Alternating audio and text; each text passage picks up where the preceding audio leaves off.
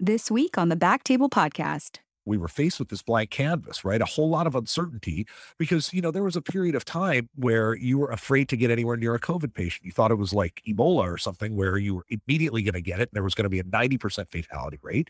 And it was like a zombie apocalypse movie. None of us knew what we were dealing with. So we had this blank canvas and we painted it. And then we realized half of it was wrong. So we tore it up and started another canvas. And we've kind of continually repainted it. And I'd love to hear if everybody else's experiences have been similar in that way, and that we're all just trying to figure out what the right thing was to do. And it's taken us 9 months, but we're really honing down and refining our best practices along the way. And that's how we improve patient quality and quality care in the otolaryngology world in this sort of unprecedented time.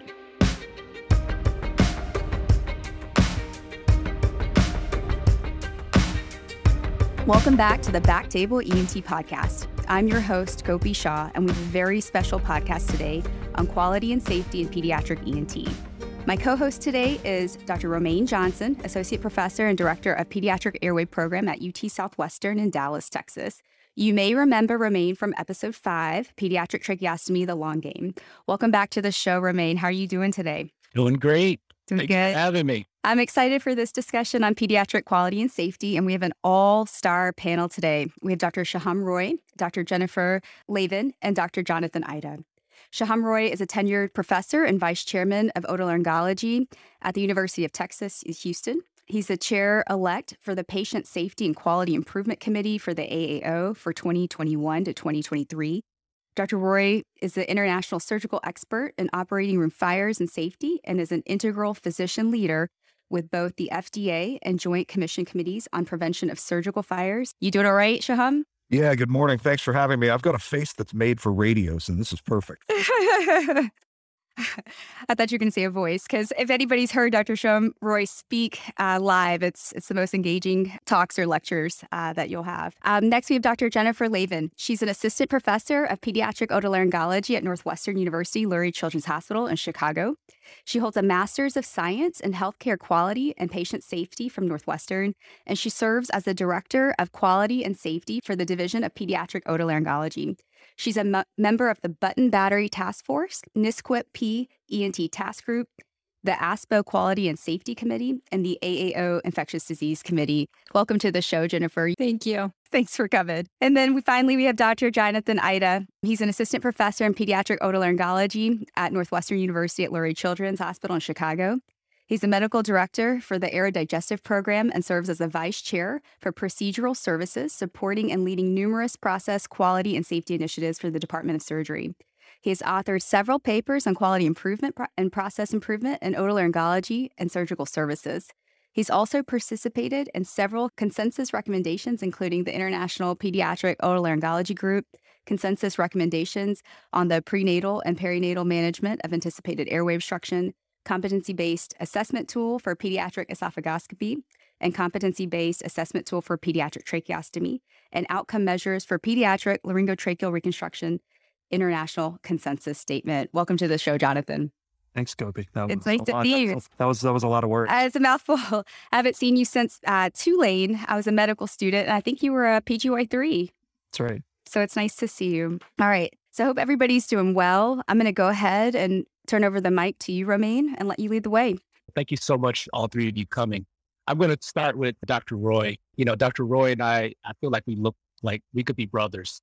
I always joke with him about that. And obviously, you are a leader in the field of pediatric otolaryngology, quality, and safety. I would hope that you could talk for a few minutes about what it takes to actually bring about transformational change in terms of leadership and getting people to buy into quality and safety efforts, and as well as just tell us a little bit about your own personal story. All right. Well, good morning, everybody, and thanks for having me. It's a real honor to be here. Romaine, you hit it on the head when you asked kind of the critical question, what does it take to get buy-in?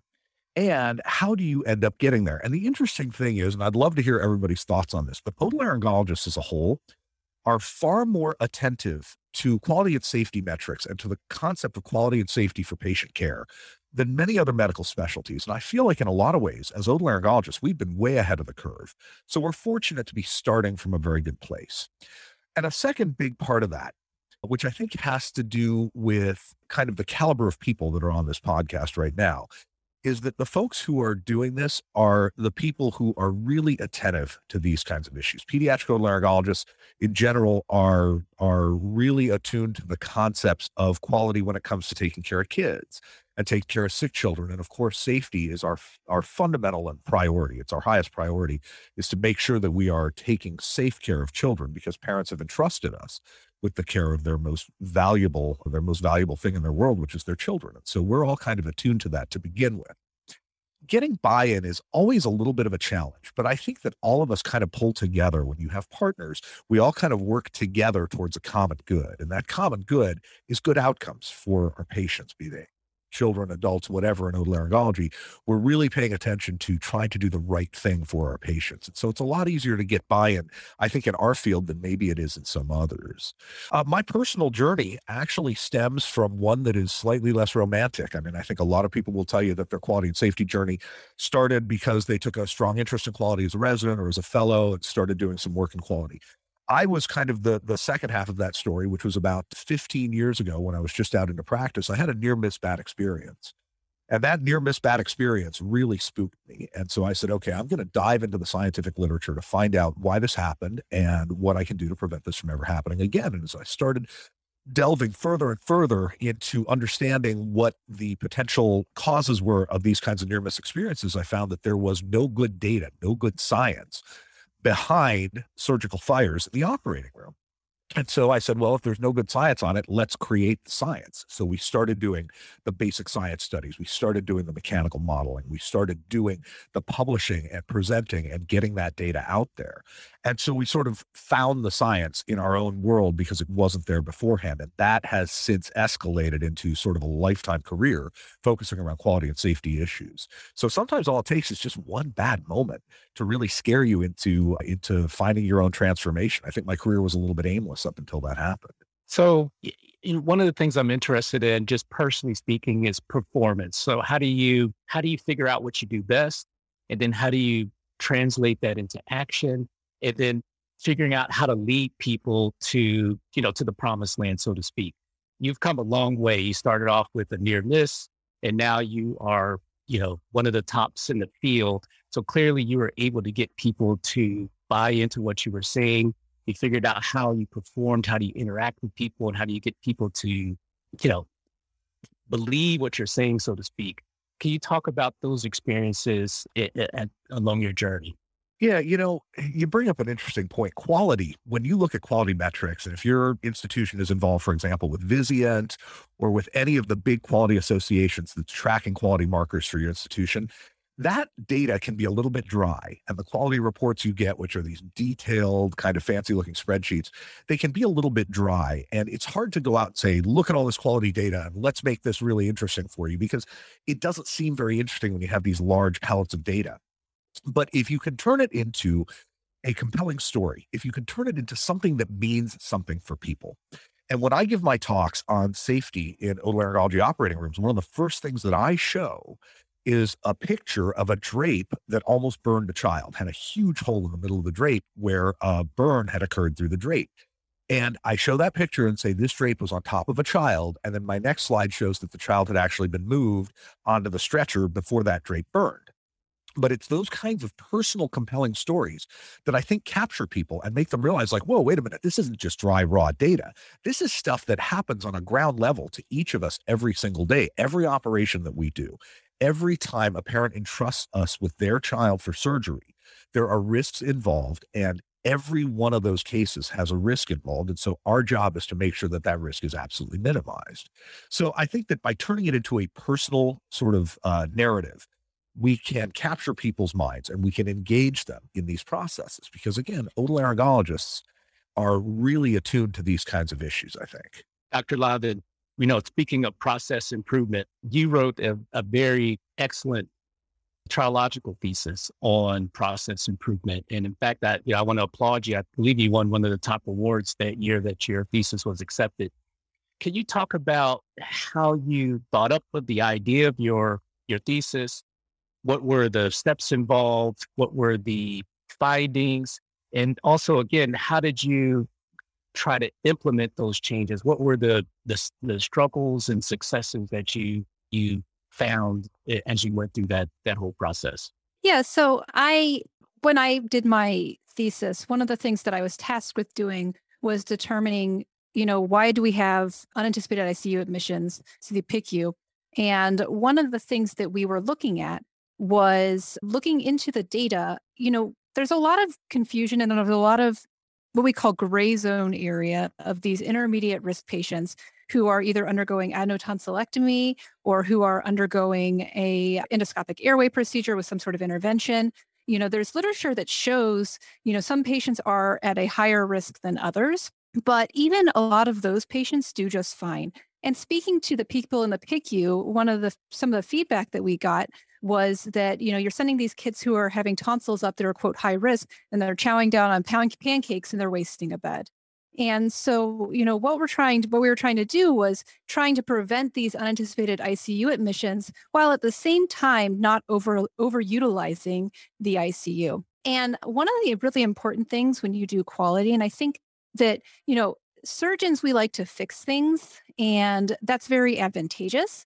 However, at the same time, we're also very used to making rapid decisions under pressure. And that can sometimes work against you in quality because sometimes you jump straight to the solution without fully understanding the problem. And so we actually took a step back and we looked at our data and we looked at all of these patients that we admitted to the PICU and whether or not they utilized resources and at what point their resource utilization need became clear. And what we found was that the majority of patients, it is very clear within the first 2 hours after surgery that they need ICU or not ICU. And so what we did, and this is another really important principle of quality or a process improvement, quality improvement, is you have to sometimes challenge foundational assumptions. And so what we did was we challenged the assumption that you must make all decisions preoperatively regarding postoperative disposition. And instead, what we did was we observed patients in the PACU for 2 hours and completed our decision-making in the first 2 perioperative hours. And so in doing that, we were actually in one fiscal year able to save about approximately 240 admissions to the ICU, which amounted to about $1.1 million in charge savings to the system. And so, those are the kind of things that you kind of need to be thinking about as far as quality. As far as getting people on board and getting people engaged, you need to really do a very thorough stakeholder analysis. You have to engage. So we engage the PACU staff from the get-go. They help design the model. So then it's not a top-down phenomenon. And then you have buy-in and agreement because they helped build it. And I think that if you really build your stakeholder group well, you're going to get a lot further. How did you engage the business folks in the hospital? One of the challenges that we face is the hospital wants to know upfront that they can guarantee that ICU admission if it's needed. Because if we admit a kid who has a tonsillectomy to the PACU, and then we decide, oh, you really need to go to the ICU. If we didn't request that bed ahead of time, the hospital gets dinged for it.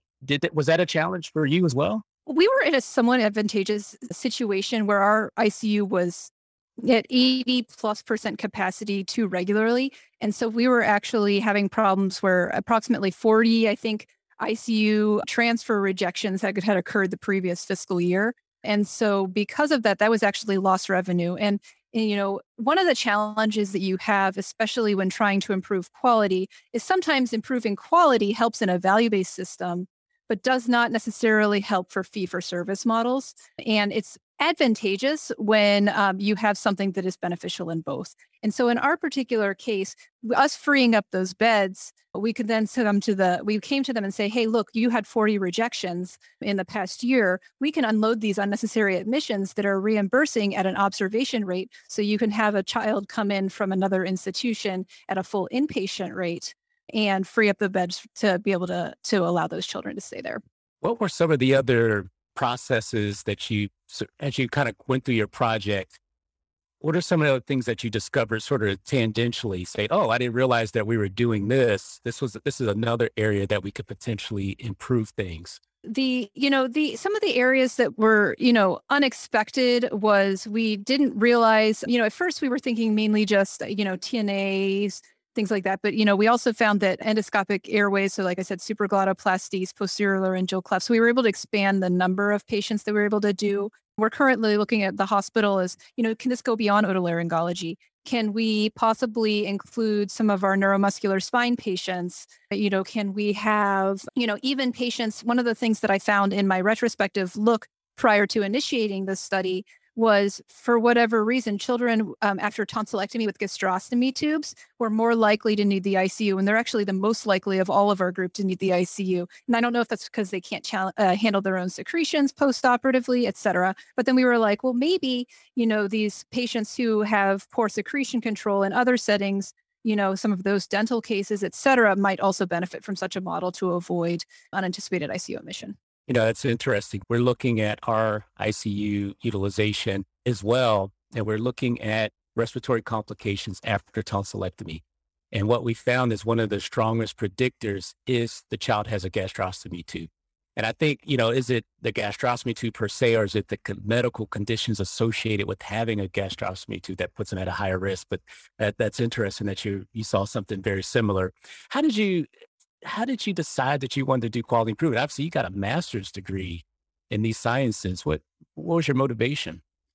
So when I was in fellowship, I went to Children's National Medical Center in DC, and I got to work with Rahul Shah, who is the quality and safety director there. He is one of the otolaryngologists there. And so he helped mentor me through some projects, and I realized that it was something that I was interested in. So then when I joined the team at Lurie, I expressed interest in pursuing this master's, and Dr. Dana Thompson was very supportive. It's funny, Jennifer, his brother, Udayan Shah, was my mentor and attending when I was a resident, who got me interested in pediatric ENT. So shout out to the Shaw brothers. Very good. And hey, Jennifer, on that note, just real quick, I'm actually submitting my trial thesis this year, and I would love for you to just take a quick eyeball of it if you don't mind. It sounds like you've got really good experience. I'd be happy to. Yeah, no, I'd be happy to. So, Romain, before we move, can I make a comment on that process as well? Absolutely. One thing that's really interesting about that story is how one good question actually begat a much better question for the hospital, because they were looking at us and saying, why are you having, 2 or 3 unplanned ICU admissions a month? And then when we looked at it, it was more along the lines of like, why are we admitting these 25 kids to the ICU a month? And it was a much better question. And that was that burning platform that we could offer back to the hospital to say, look, you go through all this and we're going to keep 25 kids a month out of your ICU. That's an excellent point. Dr. Ida, you and I spoke, I guess, back in April, and it was about COVID. Now, we're obviously still in the middle of a pandemic, and lots of people are sick and on hospital beds are being filled. And obviously, maybe a lot of the viewers know, but certainly people who are in otolaryngology know that COVID has had a huge impact on our specialty. And then you and I we were talking about what they call aerosolized generating procedures and how can we adapt to those changes. Can you talk about that? I guess the whole story as if someone never heard of the AGPs and what that meant to otolaryngology, and how you found yourself, you sort of charged with, okay, how do I figure this out? How do I make things safe for us as well as continue to take care of the patients? Yeah, that was a huge challenge. And I would assume that it was a huge challenge in a lot of places, in that, again, every hospital is different, every institution is different, but there are varying levels of influence that otolaryngology divisions can have depending on your institution, whether it's a pediatric only institution or whether you're part of a larger adult healthcare system that is then even more shunting resources over to adults. Within pediatrics, I would have gone into it assuming that we would have been in a better position because we don't have that shunt. That was not necessarily our experience, that we really had to kind of hitch our wagon to some other specialties that had a stronger national voice and a stronger voice within the institution, specifically anesthesiology, gastroenterology, neurosurgery, et cetera. And we really tried very hard in our institution to unify our voice. Looking back, it's hard to say that it was necessarily the wrong thing of any administration to do, but in the moment, it was very hard to swallow the idea that sticking a scope in the nose is not considered an AGP, but intubating someone is. And that was somewhat validated later in that there were the highest volume of virus is in the nose and nasopharynx, right? So for example, even today, many hospitals have not admitted that nasal endoscopy and nasopharyngoscopy are aerosol generating. In many best case scenarios, the hospital just kind of turns its head and says, okay, do what you feel like you need to do, but we're going to do what we need to do.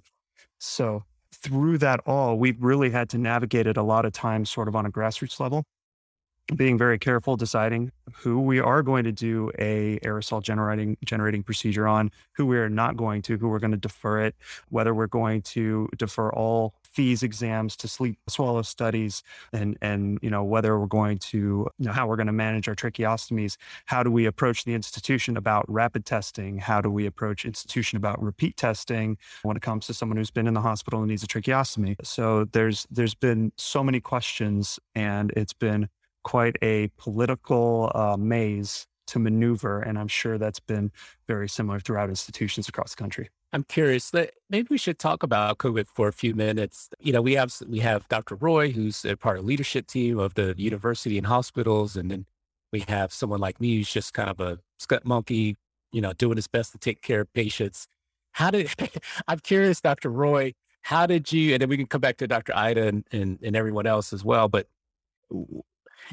what happened? I just remember I came back from vacation in March, and there was an email chain about, if we do AGPs, we're all going to die. Everybody started freaking out. I'm sure you got that email as well. What was it like from the sort of bird's eye leadership view when that information started to come out?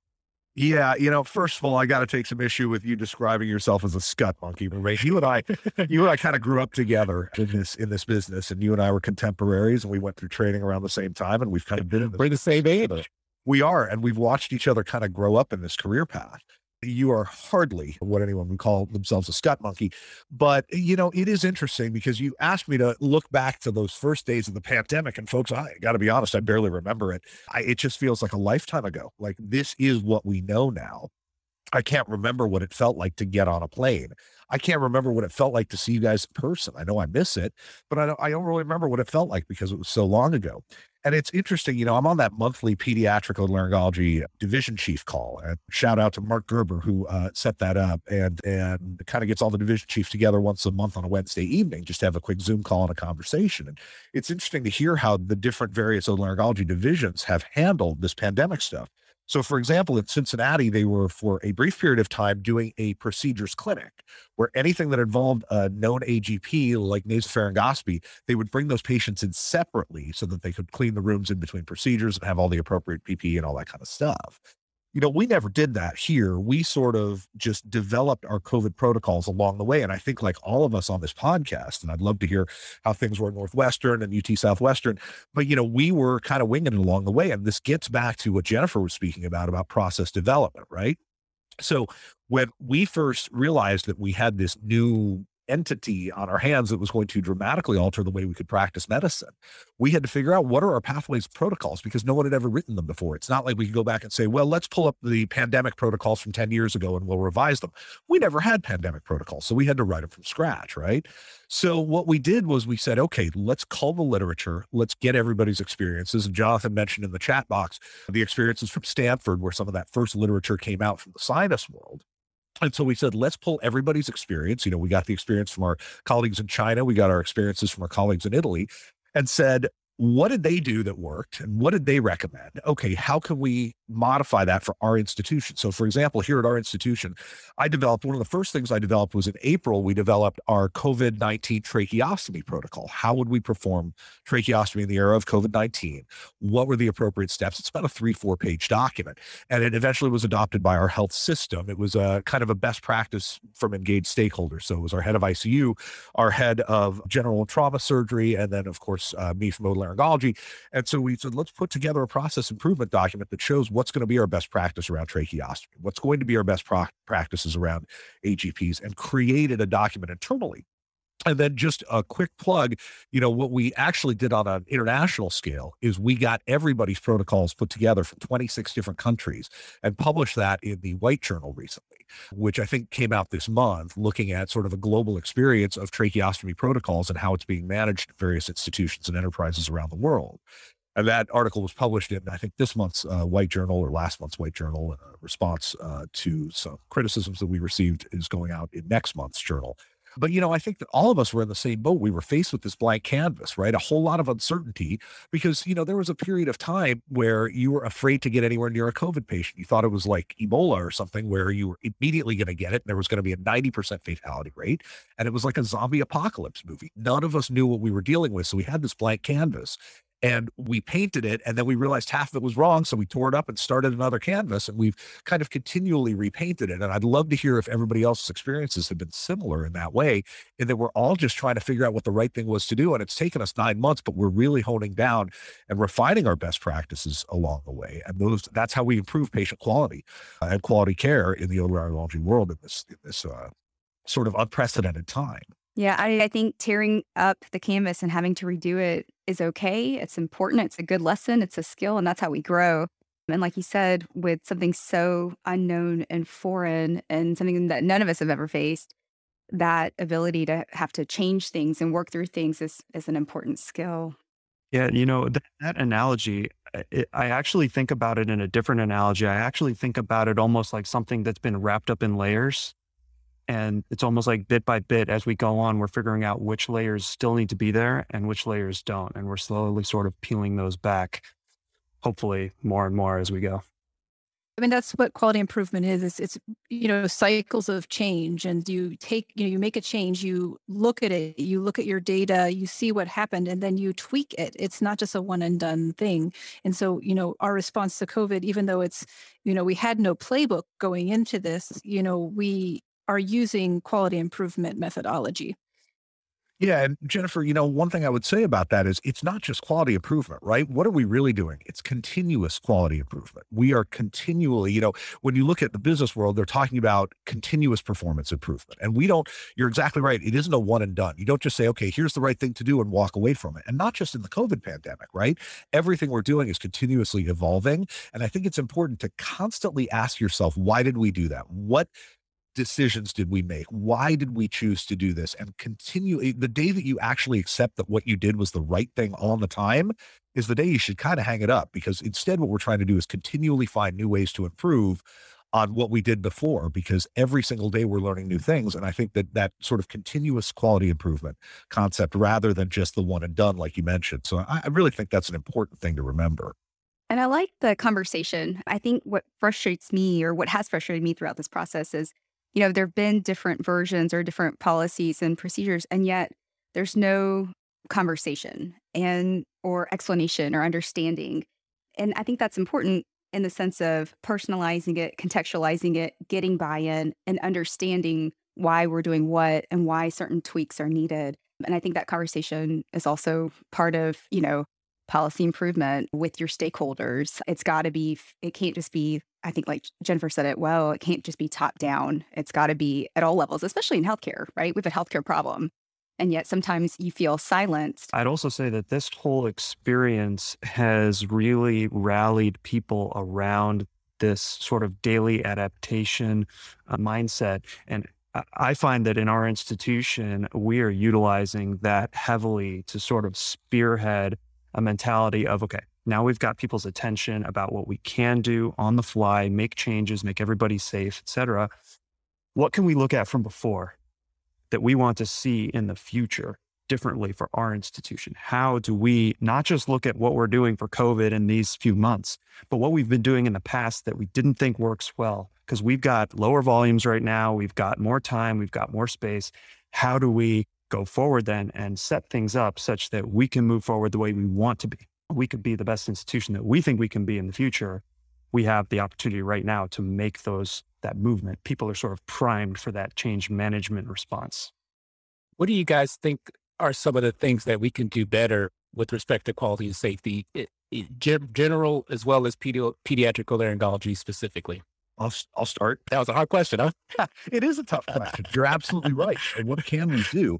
I think the first thing, as some of the folks have already alluded to, is that it's a big part of it is your perception and your attitude around it. If you choose to accept the status quo, you're never going to have improvement in your processes. And if you say, like Jonathan mentioned, hey, this is every day is an opportunity. A COVID pandemic is in some ways an opportunity to say, okay, volumes are slower. We're not doing as much surgery. We're not doing any elective cases. I mean, our institution was shut down to elective cases for probably a month and a half, 2 months, something in that range. And I know you guys went through the same thing to say, okay, well, what are we going to do during that time? Let's look back at the things we've been doing and figure out how we can do them better. And sort of always paying attention to those things. Engaged stakeholders are always going to use those as opportunities, not just crises, but as opportunities for improvement. And I think that's a big part of it to me. So for me, it comes down to one of the things I constantly think about is learning. And so how do you develop good habits? How do you learn good information? How do you obtain good information? And then how do you develop those habits so they stick? And so we constantly trying to look at our processes and do our best to standardize our processes. But even then it can be challenging. One of the things that happens a lot in the operating room is, I don't know, maybe you guys don't have this, but I'll get a resident and, it'll be 3 weeks into the rotation, 4 weeks into the rotation. And, like, okay, we did a supraglotoplasty, patients getting admitted to the floor. They can have a regular diet. We're going to give them reflux medicine for 4 weeks just to be safe, blah, blah, blah. Same thing. But yet the next day, hey, how often what are you going to do again? What's the standard approach? So that's always been the challenge I find with quality and safety, creating standardized approaches, but also getting people to remember the standardized process. Do you guys have those same challenges, or is it just me? Yeah, I think those are definitely challenges. I mean, when you were especially trying to standardize, and we have a division of now 13 surgeons, and when you're trying to create a standard approach to try to minimize that unwarranted variation in the group, everyone's initial reaction is, yeah, that sounds great. Let's create a standard algorithm, but I want to do it my way. And we'll make my way the standard. And people get very set in their practice and very set in the way that they do things. And not because there's any evidence that their way is better, but because that's the way that they're comfortable and used to. And I think people need to sometimes. Exactly. And so, people need to, so like with tonsillectomy at Lurie, we standardized practice across the division. And it actually took, sitting people down in the room. We actually had a third party person facilitating it, because then it was not a quality consultant facilitating it, because then it wasn't like someone trying to pull their way over another. And what they did is they actually went through and asked every single person, what's your age cutoff for opioids? What is, do you do soft diet? Do you do this? Do you do that? And then she put all of the data in front of us, and we realized that we were kind of roughly around the mean, and we were able to kind of bring ourselves to the center. And some people were like, okay, well, then I can bring myself from point B to point A just fine. And then after you agree to an algorithm, one of the things that you have to do is, you sometimes have to do things to hardwire said algorithm and make it easy to do and hard to deviate from. And so one of the things that we do is we utilize order sets that are pre-selected that actually put all of the information. So for example, we have an age cutoff for opioids, and you can't even select an opioid. You have to enter it through a separate part of the orders in order to enter an opioid. So that forces people to actually have to work harder to deviate from the system. And that's like another way that we can, achieve, standardization when everyone likes their own way. So I just like the idea of you and Jim and Dana Thompson and Jonathan sitting around a table in a cage match, trying to sort out, how you guys are going to fight this out. That's a nice picture in my head. I do want to, Jennifer, if I can tell a quick story. We went through this, and I presented this at ASPO a handful of years ago. And this is probably what I'll talk about when we do our thing in January. We went through a thing when I first got here. So when I first got here to UT Houston from my first job, when I was recruited here, there was no pediatric otolaryngology program in place. And so we had to build one. And, we've built one over the last decade that's been pretty successful. But part of what happened was over that decade, we ended up taking on probably 95% of the tracheostomies, but we had some pediatric surgeons who wanted to do some of them. And what we ended up having was the situation where every pediatric otolaryngologist was handling post-op trach care in one way, and all the pediatric surgeons were doing things differently amongst themselves. So all of a sudden you had 7 or 8 different ways the trachs were being handled. And it led to a lot of problems, honestly. We had a bunch of accidental decannulations. We had a bunch of post-op complications. So we finally said, all right, this is just a dumpster fire. We've got to do something about this. So we said, let's do exactly what you did, which is figure out what's the best way to handle this.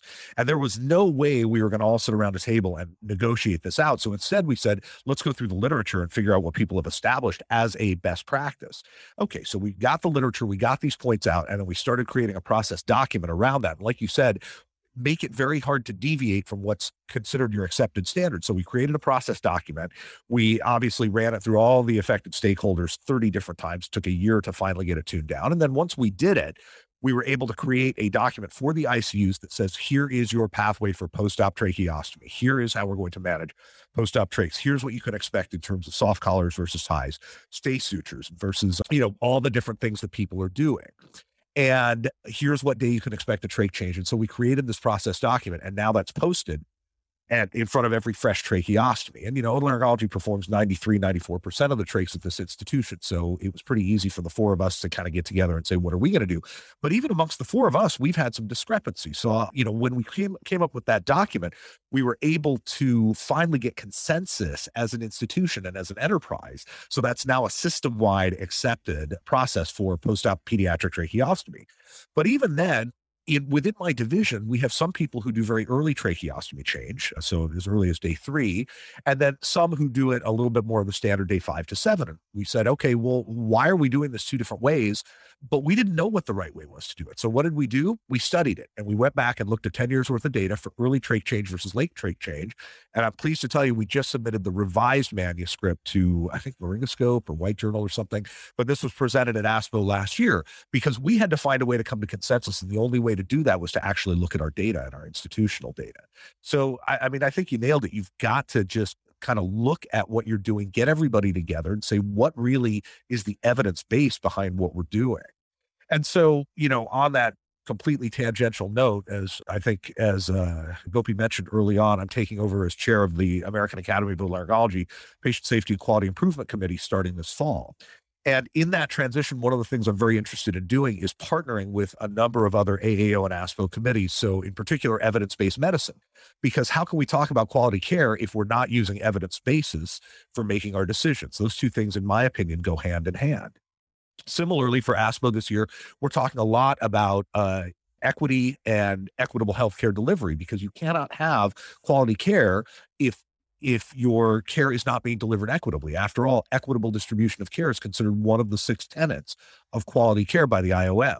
So, all of these things kind of play into how we can get our institutions and our enterprises to get things in a consistent manner, which improves outcomes for everybody. And then, we looked at our outcome data after we came up with these process documents for tracheostomy, and our unplanned accidental decannulations, all of our post-op complications dropped by like 80% over the next year. So, these things do have an impact. Sorry for the lengthy diatribe. No.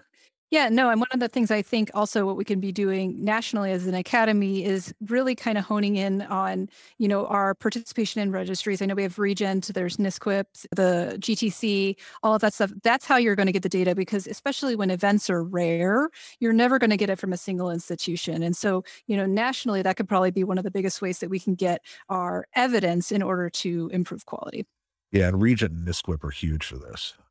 I would say also that one of the, if you step back and look at the American healthcare system and the history of the American healthcare system, there are significant factors working against everything we try and do for quality and safety. People's reimbursement, their compensation is not aligned with quality and safety initiatives. So that's a really, really important place to start, because a lot of times, if you want the masses to follow what's best for the patient and family, you have to make it not contrary to their own self-interest. That's an excellent point. I like the fact that you brought it back to equity and justice. We talk about that quite a bit in some of the other organizations I belong to. We recently talked about disparities. We had a whole conference on sort of how do you promote diversity in pediatric otolaryngology. In fact, we're going to have a panel at the winter meeting.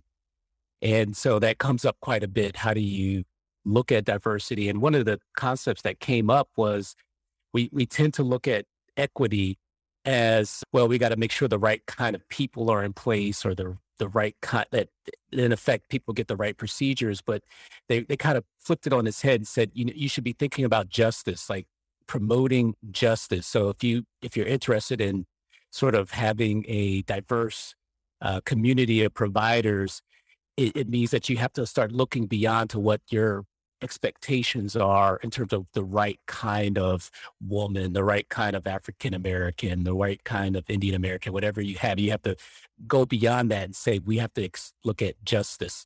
So a couple other questions. I think this has been a really great conversation, and obviously we don't want to keep you guys all day. I really appreciate you taking time out to talk to us. But I wanted to ask just a few more questions. One of them, I wanted to get back to COVID a little bit.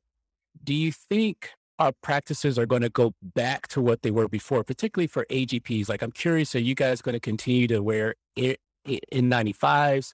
Are you going to continue to sort of have that level? I remember we used to do flexible scopes in the clinic. Sometimes you wouldn't wear gloves. And now I wear gloves, I wear N95, I wear eye protection. I'm curious even if the COVID pandemic starts to settle out, are you going to continue certain practices regardless?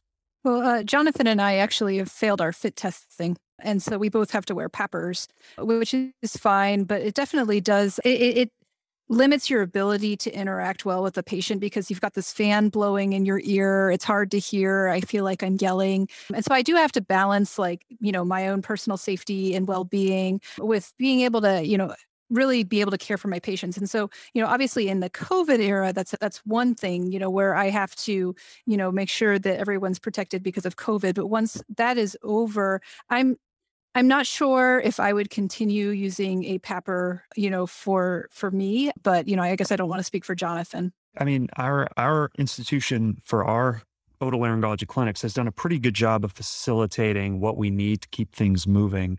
Obviously, volumes are not like they were, a year ago, not just because of demand, but also because of crowded waiting rooms, crowding elevators, crowding clinics, AGPs, et cetera.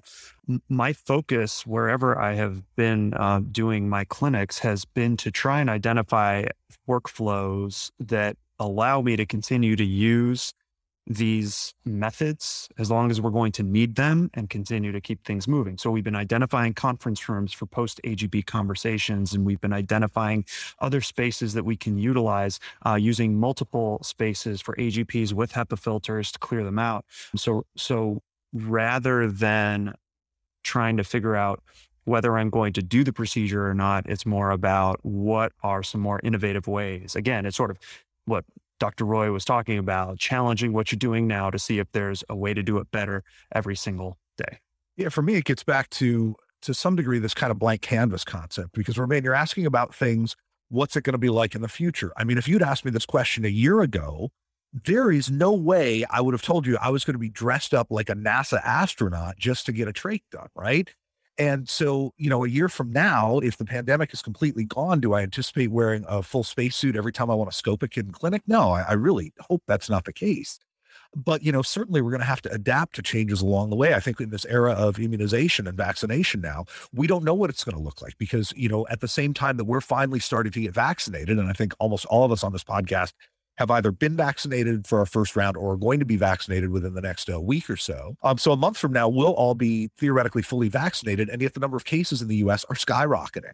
So, we have these kind of two disparate things going in opposite directions. What's that going to turn to by next March or by next June? And, this is coupled with the fact that, volumes are down because patients are in many ways trying to avoid elective care. And as Jonathan alluded to, one of the things that's happened in the pediatric otolaryngology world is we've seen a decline in sort of our bread and butter illnesses. I think just about everybody would agree that recurrent acute otitis media has basically gone away. And it turns out that the cure for otitis media was in front of us all the time. Talk about finding out new things every day. All we have to do is wrap children in a bubble and lock them away from one another, and they never get otitis media. It's a miracle. So, we're learning these new things. We don't really know what's going to happen. We're going to have to adapt to those changes as we go forward. I will say that for me, and this is just on a personal note, the most painful part for my day-to-day job now is the fact that I can't hug the kids that I see and I can't hug the parents, because as you guys all know, we do develop long-term relationships with some of these kids. Yeah, I mean, we have our kids who get their tonsils out and we shake hands and we probably never see them again. But we also have a huge proportion of children who we know from the time they're born until the time we all retire, keel over and die at our jobs. But one way or the other, they're with us for life. And you get invited to those kids' school parties and to their graduations, and you get Christmas cards. And, part of that relationship is the parents hug you every time they see you, like your long-term trach patients and things like that, your LTR patients and the chronic airway problems. And the kids hug you. And I miss that. I genuinely miss just being able to have that relationship. And as Jennifer alluded to, it's hard to have that relationship when you're in a PAPR or an N95 and you're in full protective gear. I want some of that back. And that's just me being personal. I miss this. I was having a conversation with Paul Wilgang from Cincinnati not too long ago. And this was kind of in the height of the pandemic. And he said, kind of the hardest part of this is the parts of the job that bring you the most joy were in many ways taken away from us. They put barriers up because it's not just PPE. Those are barriers to the things that bring you joy in your day-to-day practice. And so I want some of those things to change. Yeah. I mean, just being able to have conferences and be able to sit around and lunch and chat with your colleagues about cases has become more constrained.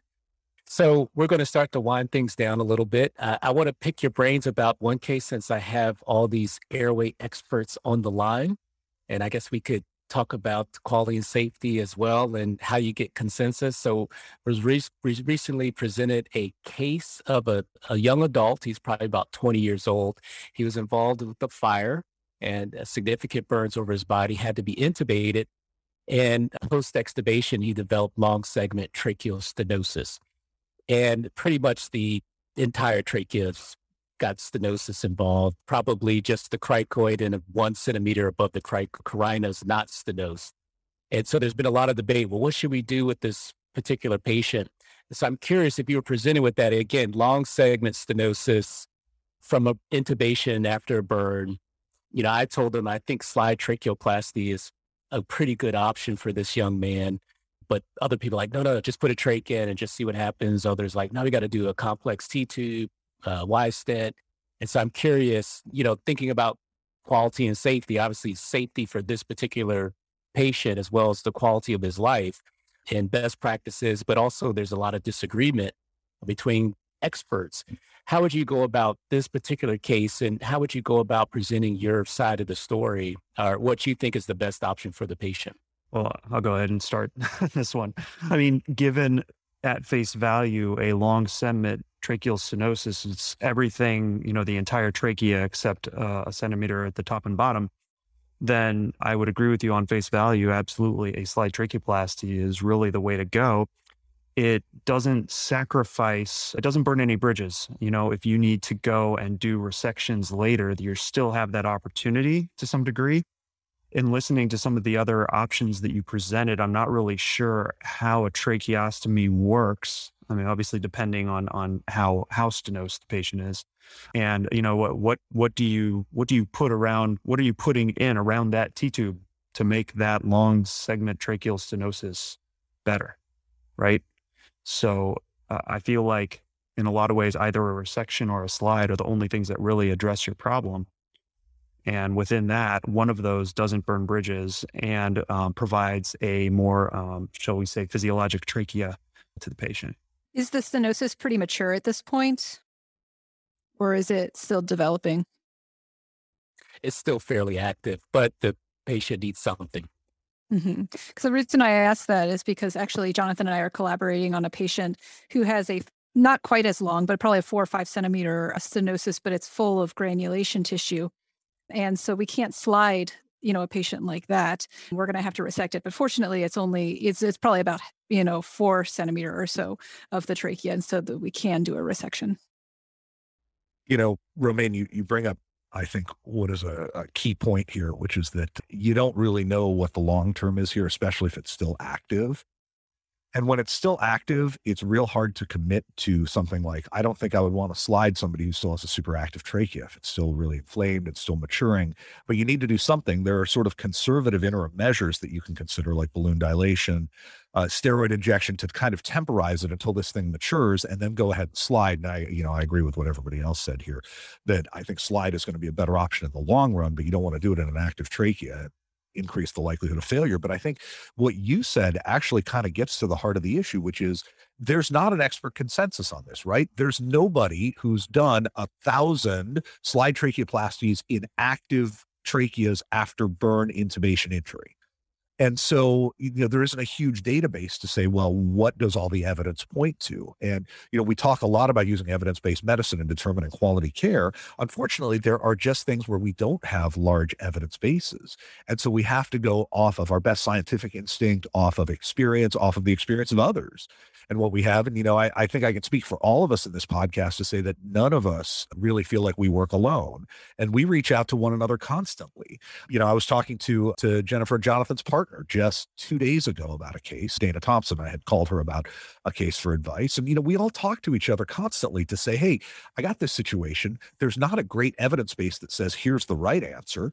What do you think I should do? And we kind of figure it out along the way. And I think that's part of quality care, is collaborating with people who may have a little bit of experience and then using experiential learning in that process to improve the quality of care that we deliver.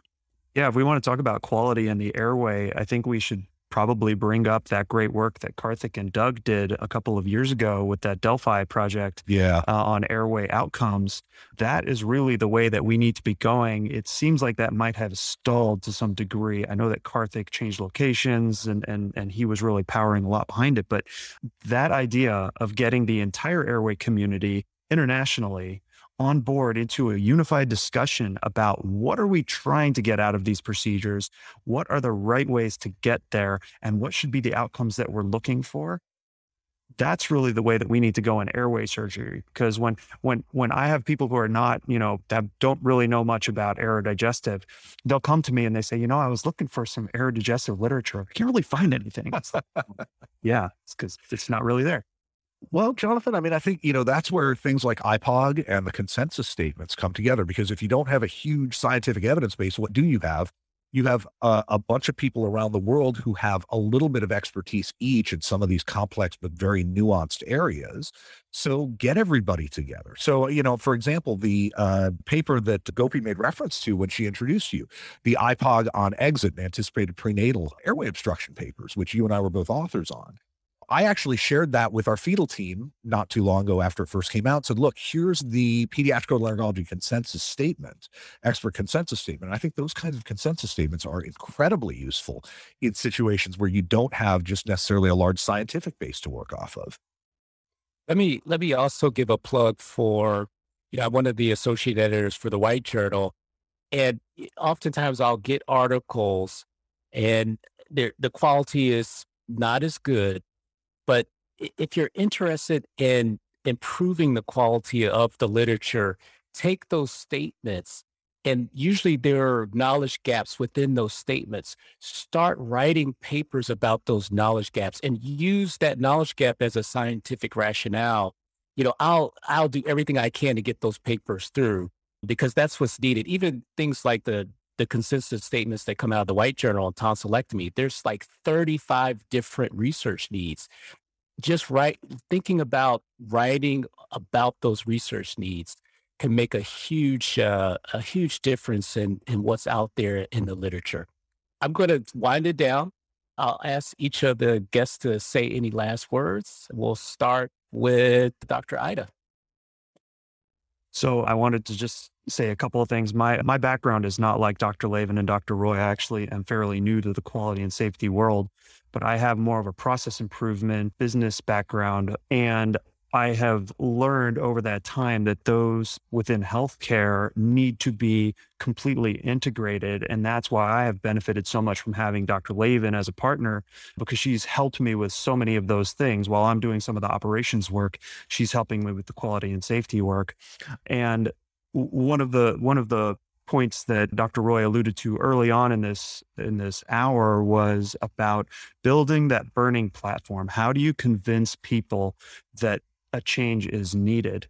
And that's one of the most important skills, as anyone on this group can probably attest to. That's one of the most important skills, because if you don't get the right people behind you and understanding what the problem is and how it really impacts your institution, your patients, your division, your department, et cetera, then you really won't get anywhere. And I think that that's one of the most powerful moments within the development of these projects. Dr. Roy, any last words? Couple things. First of all, Romaine, I didn't realize you were the associate editor of the White Journal now. So first, congratulations. And second of all, would you do me a favor and give our early tracheostomy change paper a quick look on that second review? Because we'd love to get that accepted and fill in that knowledge gap. I'm going to just I'm not the editor for that particular paper. Sorry. Kind of echoing what our panelists have all mentioned here. Quality and safety is not an individualized effort. It is absolutely the definition of a collaborative enterprise. And that means that you've got to collaborate not only with your co-physicians, your colleagues, your partners, but with people in other aspects of the healthcare enterprise in which you work and other people on a national and international scale. I'm saying that predominantly as a plug for the AAO PSQI committee, which I'll be chairing next year. I'm going to rely very heavily on otolaryngologists who are engaged and interested in the quality and safety process. You don't have to be a quality geek. You don't have to have studied all the methodology. If you just have an interest in quality and safety, come and partner with us because everybody has something valuable to share. And I could really use the help. And the more engagement we have from otolaryngologists around the country in both the pediatric and adult arenas, the better we're going to become as an organization in terms of the AAO, the better we're all going to become as otolaryngologists and the better quality care we can deliver through our individual practices. So everybody who's listening to this is probably doing so because they're somewhat interested in the quality and safety world. Use that interest. Come and join with us in the AAO PSQI. And even if you don't want to join the committee or don't have the time commitment, just shoot me an email, shoot me a text. Say, hey, I have an idea. Hey, I have a knowledge gap, or hey, I want to come up with something. Because we need that kind of engagement to really continue to move forward. This is a group effort involving all the otolaryngologists around the world to make this better. Thank you. Dr. Lavin?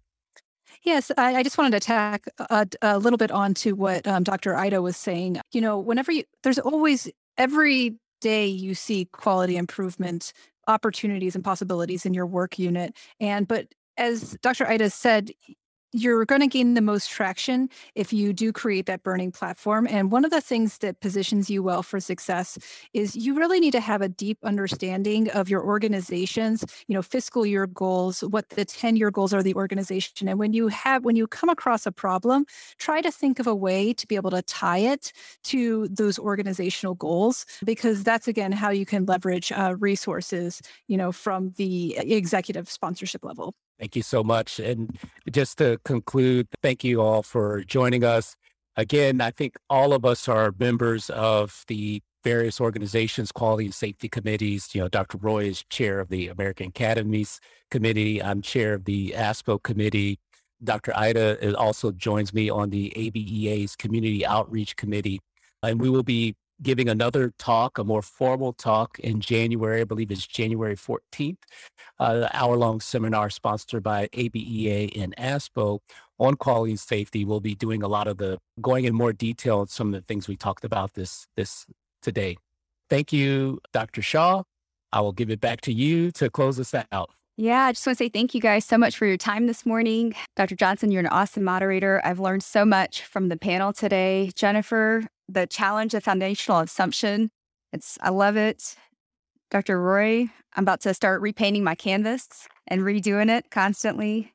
And Dr. Ida, I like the getting everybody on the wagon together because as a group, we have a voice and it can make a difference. Thank you to our listeners for tuning in. You can find us on Twitter @_BackTableENT. Our podcasts are on SoundCloud, Spotify, Apple, and iTunes. And I guess this is a wrap. Thanks for joining.